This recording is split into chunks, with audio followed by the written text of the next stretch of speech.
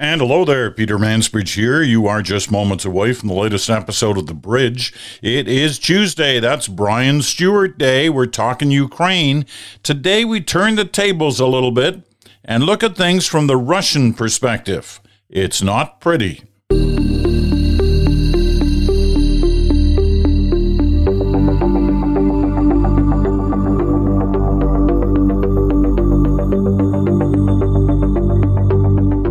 Welcome to Tuesday. That's correct. It is a Brian Stewart Day, as has been the case almost since the beginning of the Ukraine-Russia conflict. We have been talking to Brian Stewart, getting his perspective, his kind of deep analysis of not only what's going on, but the history behind it. Brian, of course, former foreign correspondent for CBC, NBC, covered many a conflict in many different parts of the world. So he is a man who knows what he's talking about. Before we start today, a start bit. You know how I like end bits? And I have some for later. But I wanted to start with this little one, and I'll call it a start bit. It's short, it's to the point. But man, is it somehow a sign of the times. You know that saying, only in Britain. Of course, you kind of say that wherever you are. Only in Canada, only in America. Well, under the only in Britain headline, I have this story about a chap by the name of Arnie Joke. He's 40 years old. He works for the National Health Service in Britain. So he's a guy who, understands health, I guess. Does things that are healthy. Well, Arnie forked out about 400 pounds of his own money. I don't know what that is these days because it changes every day. It's somewhere between $500 or $600 Canadian, at least. A little more than 600, I think. Anyway, he forked out that money to pay for something to be done to his body in Germany. A little operation, a mini operation, 400 pounds, plus the airfare, plus the hotel, plus. What was the operation? Arnie's really proud of it. He's got pictures. In a story in the Sun, the British newspaper, The Sun. What did Arnie do? Arnie had an implant in his hand. What do you think that implant was? It was a chip, a little microchip. Had it implanted into his hand so he could use it as his bank card. So when he goes to the grocery store or any store, he just runs his hand over the cash machine. And that's his microchip. Now, why would he go to all the trouble to do that? Have a little operation. There are pictures of the operation, of course. It's like a little pocket in his hand. They open it up and they slip the microchip in and they seal it back up again. He says, I get all these looks from the cashiers. They can't believe what I'm doing, just swiping it with my hand. That's pretty cool, Arnie. But Arnie, why? Why'd you do it? You know what Arnie's answer is? Well, now I don't have to carry a wallet in my pocket. There you go. No wallet. No little bulge in my pants where my wallet was. But instead I have a chip in my hand. All right, Arnie. Hey, to each his own. Only in Britain. First person ever in Britain to have a chip implanted in his hand to use as his credit card. There you go. You can only find out these kind of things on The Bridge. Your day is better because of it, right? Well, your day is actually going to be much better after you listen to Brian Stewart. We've been toying with the idea lately of trying to look at this Russian invasion of Ukraine from a kind of different angle. We've looked at it a lot from the Ukrainian angle, well, and getting the Ukraine perspective on things, because they've been going incredibly well for the Ukrainians, especially in the last month or two. What's the Russian perspective today? It is a lot darker. And that was Brian's assignment. So enough rambling from me. Let's get to my good friend, my colleague, my expert on the Russia-Ukraine story. Right? Here we go. Here's Brian Stewart. All right, Brian, let's start the way we started the last few programs, because you're such a popular guy. People are writing in questions to ask you on the Tuesday show. And this one comes from Betty Armstrong in Victoria. She says she belongs to a current events group, and one person keeps mentioning Putin's main army being held back and that he's waiting for the right time to bring them in. I know at one point Putin stated he was going to deploy 300,000 troops, but some of us are wondering if this army actually exists. Could you please ask Brian his opinion? So there you go. I'm asking you. Well, that's a good one, because a lot of people scratch their heads at time wondering where the great Russian army is. No, basically, these are the figures. He set out a mobilization order, and they called it off. They sort of topped it off at 300,000. So they believe now they've got 300,000 new draftees, or whatever you want to call conscripted soldiers, of which only a very few are actually anywhere near ready for military use. So they can't just be sent to the front, even though that's exactly what Russia has been doing, to the amazement of militaries around the world.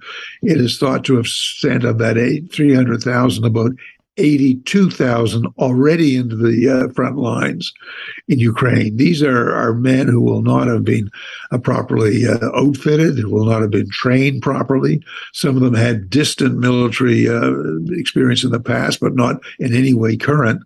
And they've been feeding them into the front lines. And the reason they're rushing them so quickly is because they're so light on the ground. The casualties have been so heavy for the Russian forces there that they're taking a lot of these recruits and just shoving them into existing units.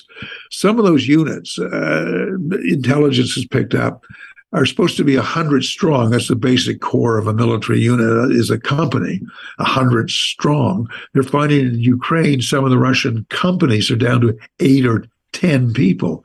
So they're throwing in ill-trained draftees to go to the front line. Their casualty rates are horrific. I think 2 days ago or a day ago, they're thought to have lost perhaps up to 900 dead in one day. This is real First World War type slaughter. The others will be being somewhat formed into units that will be sent in down the road, probably in the middle of winter or in the spring.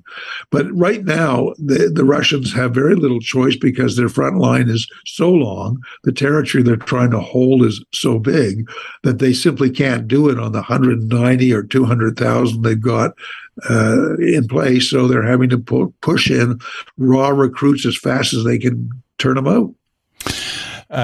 One of the things you suggested this week that we should talk about, mainly because I think in the last few weeks we've been looking at the conflict from the Ukrainian perspective, and not surprisingly so, because it's been going, so well for them, so poorly for the Russians.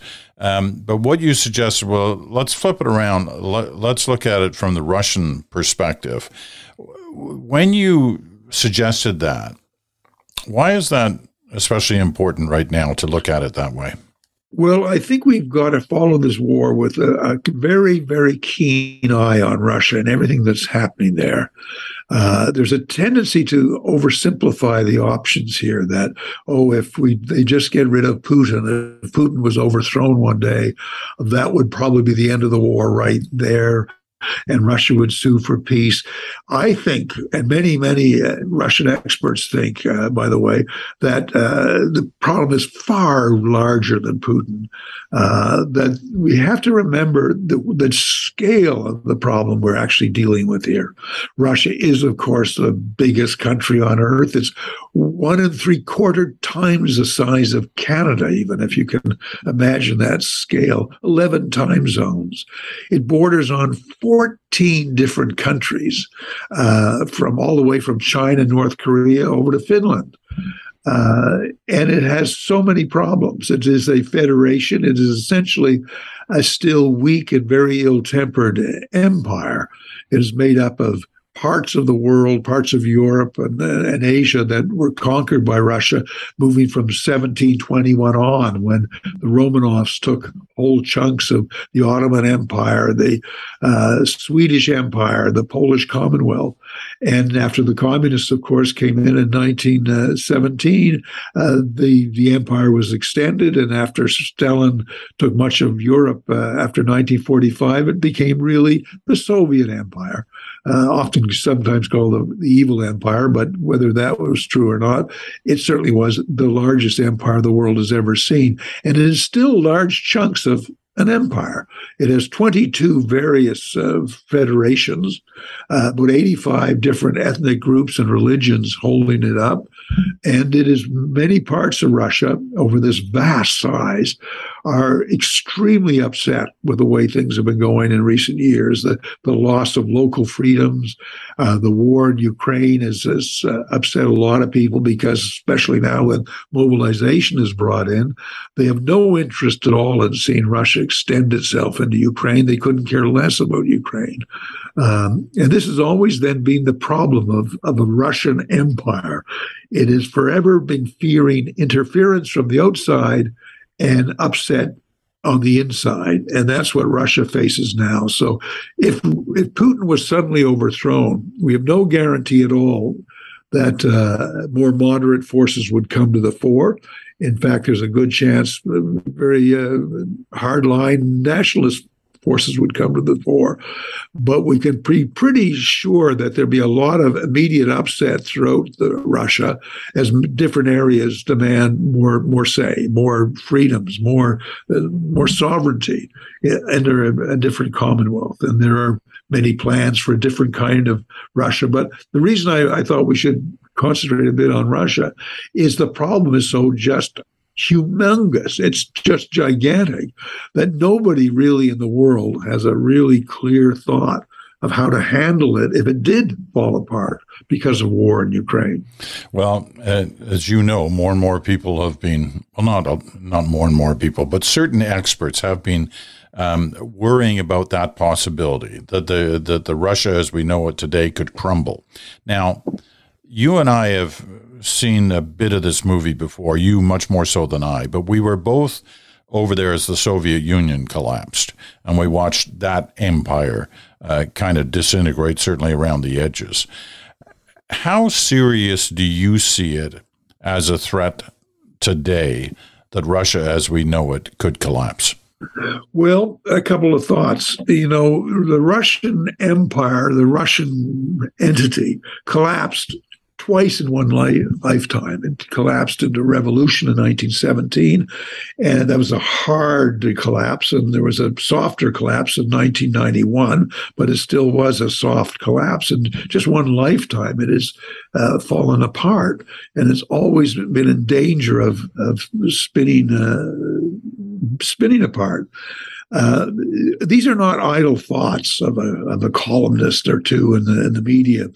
I can quote, for instance, the former U.S. Army commander in Europe, former General Ben Hodges, said that he thought the West had to prepare for the collapse of the Russian Federation within 4 to 5 years.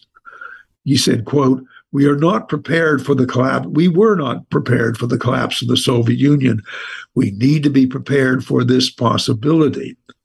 And that thought is not outside the the Russia itself. Sergei Suleny, a Russian scholar, believes that if it begins to fall apart, it will fall apart very fast. And the Russian defense minister, Sergei Shoigu, just I think 3 years ago, said that Russia, other countries could fall apart the same way that the suddenly overnight Arab Spring blew up, or the Yugoslavia fell apart, Libya fell apart, and said chaos and the collapse of statehood are becoming the norm in the world. So I guess we're left really with the thought that a lot of serious people seriously think that Russia could fall apart. And no real preparation is being done by governments. Maybe behind closed door, I'm sure in intelligence services and that they're working hard at it.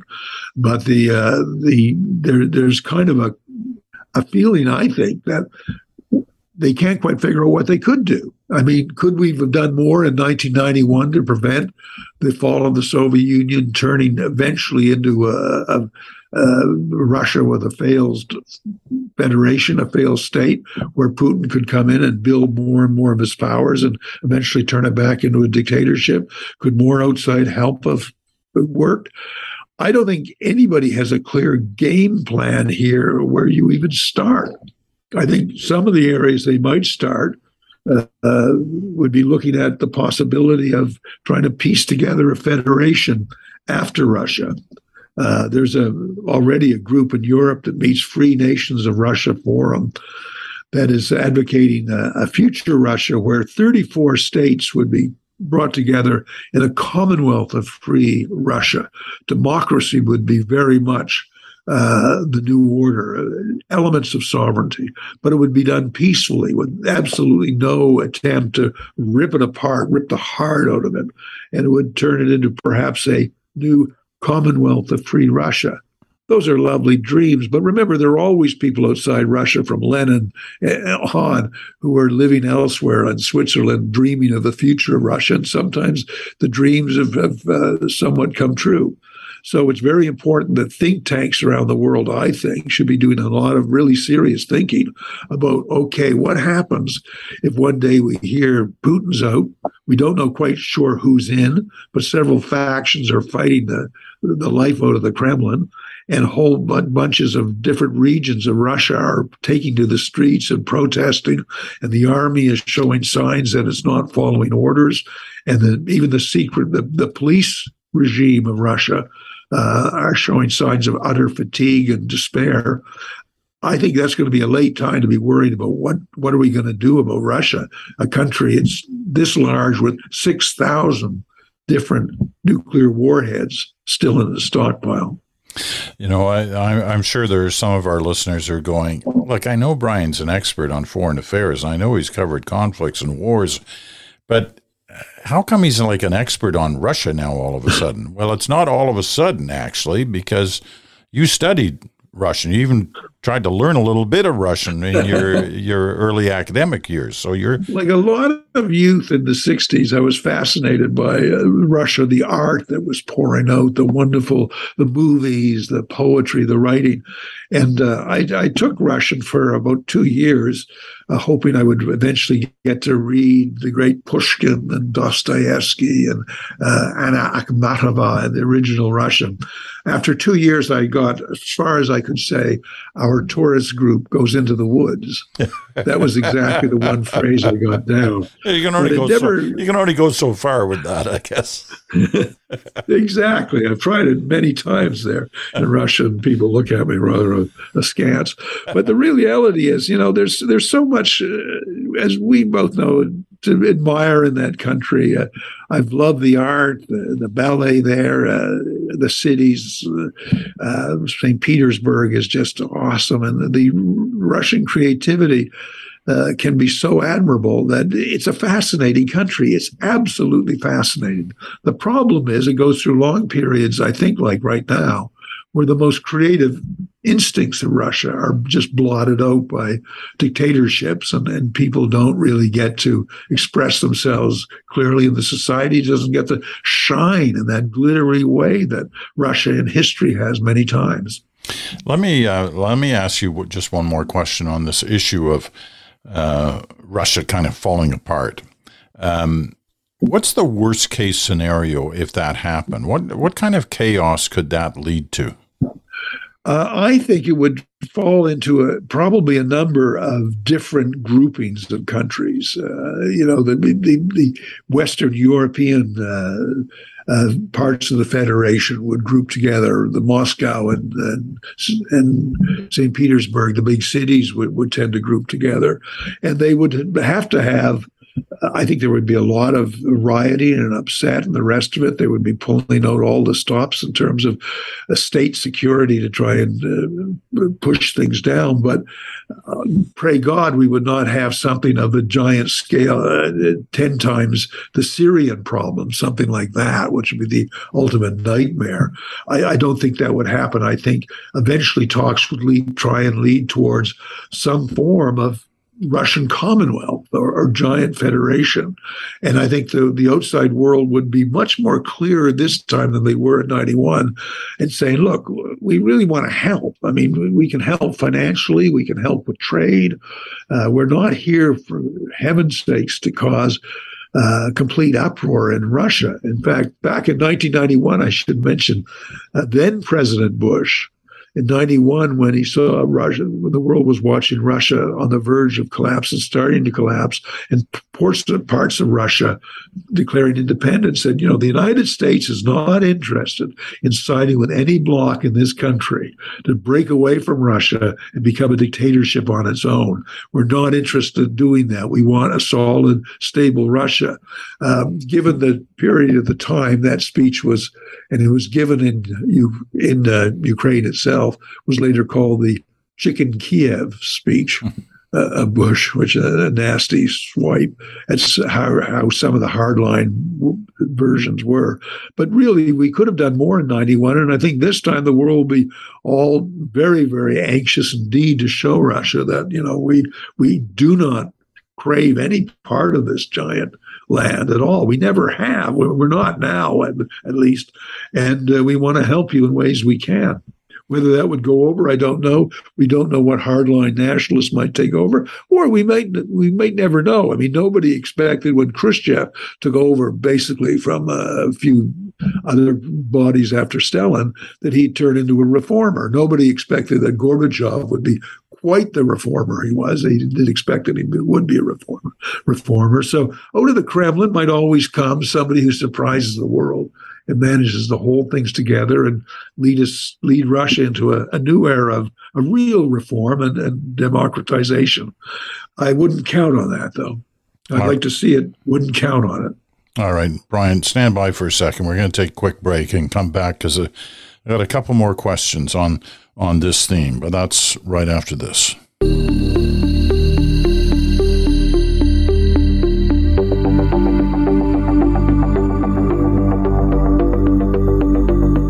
And welcome back. You're listening to The Bridge, the Tuesday edition. That means Brian Stewart, and the talk is about Ukraine and Russia, of course. You're listening on Sirius XM, channel 167, Canada Talks, or on your favorite podcast platform. We're glad you're with us. Brian, let me ask you, on this same theme of the possibility of Russia as we know it kind of cratering, is the West prepared for this? I mean, you talked about the Bush quote from 30 years ago, but this has been kind of like recent chatter of this possibility as a result of the way this conflict has been going. But is the West prepared for anything like that? I don't think so at all. And as I say, the former U.S. Army commander in Europe, retired General Ben Hodges, thinks we're completely unprepared for it. And, he's somebody up to date with all the intelligence, and that has been echoed by others who are seeing the latest intelligence. No, I don't think we are. I think there's a lot of problems in the West itself. We're so preoccupied with new political infighting and divides in society and the economic problems and the rest of it. We're not giving nearly enough attention to what should be the foremost problem to be confronted in the world right now.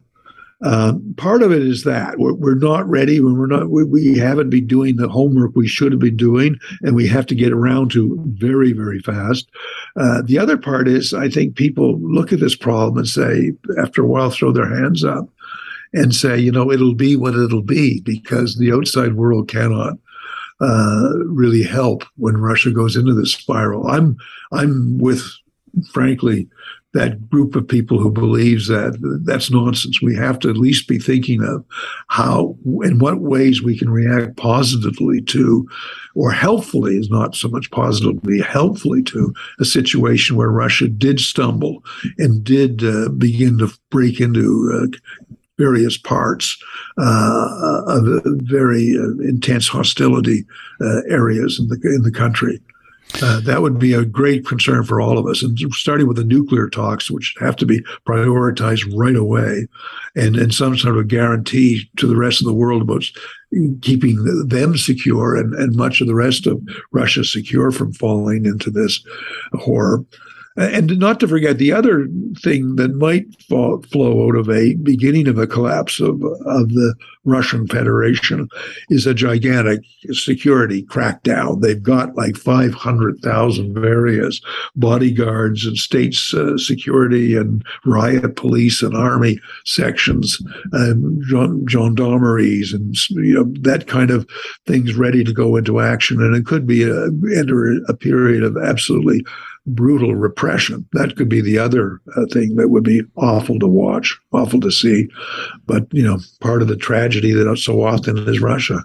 Where does Navalny, the opposition leader, fit into all this? I mean, we know he's in jail, but he's still pumping out columns and commentaries on the situation in Russia. I mean, is there any chance they turn to him and say, Putin's gone, here's your chance, what can you do to make Russia Russia again? Almost like a Mandela figure coming out of prison. The only person the country might possibly rally to. I would think that very unlikely, though he's one of the clearest minds of all. How he can do that, well, in solitary confinement in one of the worst prisons in Russia, I don't know. But he, too, is sending out warnings to the West. If you think a nice reformer is just going to walk in and take over and all will be okay after Putin, you're very, very naive. The only thing that will save this country will, in effect, be the introduction of democracy from one end to the other. I don't see a lot of the hardline nationalist, extreme right-wing groups going for that, quite frankly. I think they would fear democracy as some kind of plague that there has to be put down as quickly as possible. That's been their instinct under the last 10 years and more of Putin. So I think they would hove to that. But who knows? They may lack will. They may find the security services don't want to listen to them. Maybe the security services, who are complaining all the time, I should point out, about being underpaid and poor working conditions and handled like with no regard whatsoever for their well-being. They may have a little protest of their own up their sleeve, and that could be really surprising. Okay, here's your last question for this week. There are a lot of ironies in our world these days, and I seem to use that word a couple of times a week to describing different things. And there's an irony in this story as well, because in some ways, Putin, in his move into Ukraine, was trying to restore at least elements of the old Soviet Union. Here we are, whatever it is now, 8 or 9 months later, and it's the opposite that's happening, which is it's pretty ironic. Absolutely. We went in to strengthen the former Soviet Union, or the former entity, Russian Federation, on the lines of the Soviet Union, and it ended up weakening it to an enormous degree. But that's the lesson of Russia throughout its history. Whenever it is engaged in foreign wars, whether they be in Afghanistan or the Ukraine or in Asia, against Japan, they have weakened the state in fundamental ways, and the state has never quite been the same after them. And I think this is one more example of, Putin should have been very wise to stay within the borders he had, which are the most liberal borders the world sees. I mean, not liberal, but the most generous borders the world has. As several people have pointed out, there is no country on earth with less need to demand more territory than Russia. 1.75 ton size that of Canada. And it was just a terrible, terrible, terrible decision. And so I wouldn't be at all surprised if the country comes out desperately weakened as a result of it. All right. We're going to leave it at that for this week. Here's what I want you to think about, Brian, for next week. Next week is leading up to Remembrance Day by the end of next week. So on next week, I've got a couple of special programs planned. I'm going to be talking to Tim Cook, the fabulous Canadian historian, and on his latest book, which is another book on the First World War, with particular emphasis on those who were trying to save lives during the First World War on the medical front, and some of the remarkable things he's discovered as a result of his research into that book. I'll also talk to Ted Barris about his new book on the Second World War, which is about the North Atlantic War, which is often, forgotten in terms of what happened with those convoy ships crossing the North Atlantic from Canada to Britain and everything that happened along. Not forgotten by old Heligonians like me. No, exactly. But here's what I want you to think about. Obviously we'll deal with the Ukraine conflict, especially if there's something new to discuss, which it seems there is every week. But I'd like you to think as well from your perspective, also as a military historian, as somebody who's studied and has studied for their life some of the conflicts that Canada has been involved with over the years. Some of your thoughts as we head into another Remembrance Day. So you might think about that a little bit this week. But in the meantime, thanks so much for this. As always, Brian, we look forward to hearing from you, and we'll look forward to hearing from you again next week. Okay, thanks, Peter. Brian Stewart with us, as he always is on Tuesdays. At least he always has been since the conflict in Ukraine started. All right, we have a couple of minutes left for a end bit. You heard the start bit before, Brian, now the end bit. This one deals with your health. And it's talking about the kind of foods that we eat. And there are always studies going on, right? Every day there's a new study comes out, says, do this, do that, don't eat this, don't eat that, don't drink this, don't drink that, drink this. So here's a new one, but it's a pretty reputable source. And it's an interesting, some things may not shock you in this study, but I think it's worth reminding ourselves of this, especially as we get older. That's the key on this. It's a study in the New England Journal of Medicine, which is regarded, worldwide as one of the premier health analyzing periodicals. In this study, scientists followed roughly 74,000 people between the ages of 30 and 75 for over 20 years. Now, during that time, and I'm reading this from the MSN.com website, during that time, they analyzed their diets and lifestyle habits and tracked changes in what they ate. The researchers used several scoring systems to assess the quality of their diets, including the Alternate Healthy Eating Index, which was developed by nutrition experts at the Harvard School of Public Health. Now, the index gives low scores to unhealthy foods and higher scores to healthier foods. What a concept.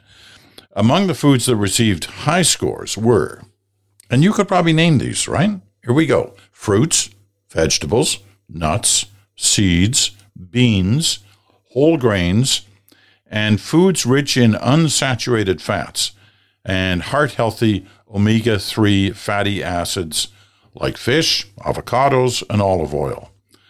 Some of the unhealthy foods, once again, you can probably rattle this off, that received lower scores were things like red and processed meats, foods high in sodium and added sugars, such as sugar-sweetened beverages, pizza, sorry, folks, potato chips, and other junk foods. What are ultra-processed foods? What should I eat instead of ultra-processed foods? More from this article.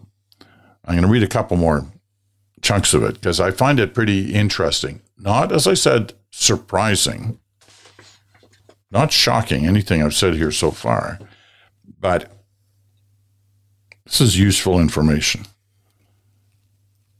The more nutritious foods people ate and the fewer junk foods they consumed, the higher their diet scores. Makes sense, right? The researchers found that people who had consistently high diet scores were up to 14% less likely to die of any cause during the study period compared to people who had consistently poor diets. That alone is enough to make you think, well, maybe I should take a closer look at what I'm eating. But perhaps most important, people who improved their eating habits saw big benefits. The researchers found that people who increased their diet scores by just 20% during the study had at least an 8% reduction in mortality during the study period and a 7 to 15% drop in their likelihood of dying from heart disease specifically. Achieving a 20% increase in your diet score could be as simple as replacing the sugary drinks in your diet with sparkling water and eating at least one handful of nuts or one serving of beans or lentils daily. Now that's a pretty easy hint to take. Replace any sugary drinks you have, and we're not just talking about soft drinks. Look at the sugar content in some of the things you drink and think are healthy, like orange juice in the morning, right? Even just like freshly squeezed oranges. You know how many oranges you need to squeeze to get a glass, right, of juice? But how much sugar content is in those oranges? Quite a bit, I'm told. So you got to be careful on how you deal with some of these things. And certainly in the processed orange juice you get, look at the sugar content. But replacing those sugary drinks with sparkling water or just water is going to set you on the right road. And a handful of nuts, you got to be careful with nuts. You can't have too many nuts. But a handful, a small handful of, almonds or what have you, not the salty stuff, can do some real good for you. Just that combination of things. Now, I guess as I get older, I find these stories more and more interesting. Why? Because I've found, at least in my case, it may not be the case for you, but the older I get, the easier it is to put on weight. I'm still fairly active. Perhaps not quite as active as I should be, but I exercise, I walk, I golf. I don't use one of those electric carts. I either carry my bag or I pull a little, a pull cart with my golf clubs in it, and I walk the course. And the courses I play most often are in Scotland, as you know, and they're great for walking and walking in all kinds of weather in Scotland. But that's all good, but I eat a healthy meal whenever I sit down to have something to eat. And I found that as I moved into my 70s, it was a lot easier to put on weight and a lot harder to take it off. So you look for little things like that. Hints like we just saw in this article. And we're, going to try that. See what happens. Because if it makes that kind of difference overall for you in terms of your lifespan, well, that's probably something you want to take some guidance with, right? Okay. That's it for this day. Tomorrow, Wednesday, Smoke, Mirrors, and the Truth with Bruce Anderson. See what we're going to talk about then. We're also toying with the idea of doing 2 of the podcasts each week and make them available in their Zoom nature. I mean, we do all these shows when we're doing interviews by Zoom, and you just use the audio, but there's video there available, right? So we're thinking of, at least on Wednesdays and Fridays, Good Talk with Chantal Hébert and Bruce, putting those out in a video format through Zoom on a YouTube channel. Now, I haven't figured out all the details on that yet. When we do, I'll let you know, and how you can get it if you want it. Some of you have written over the last year, say, why, can we want to see you guys as well as hear you. Actually, you probably don't. Like, there are days where, let's just say, I don't exactly get dressed up for these podcasts. I'm in a T-shirt right now, and very casual. Well, I'm wearing more than a T-shirt, but I'm not wearing a suit and tie, if you know what I mean. Anyway, that's Wednesday. Thursday, Random Ranter and Your Turn. So your thoughts, your comments on whatever it may be. Can I please remind you, name and the location you're sending from? And I know occasionally I'll get letters saying, please don't use my last name. Well, the policy is we use the last name. So if you don't want that to be happen, then you can say you don't want your name mentioned, so that means it won't be on. There's no automatic entry onto Your Turn. It's kind of the best of the dozens and dozens, hundreds, some weeks of emails that I get from you, our listeners, and it's great to hear from them. But name and location you're writing from, please. The Mansbridge Podcast at gmail.com. The Mansbridge Podcast at gmail.com. That's Thursday. Friday, of course, Good Talk with Chantal Hébert and Bruce Anderson. All right, that's it for now. Looking forward to tomorrow. Thanks for listening today. Talk to you again in 24 hours.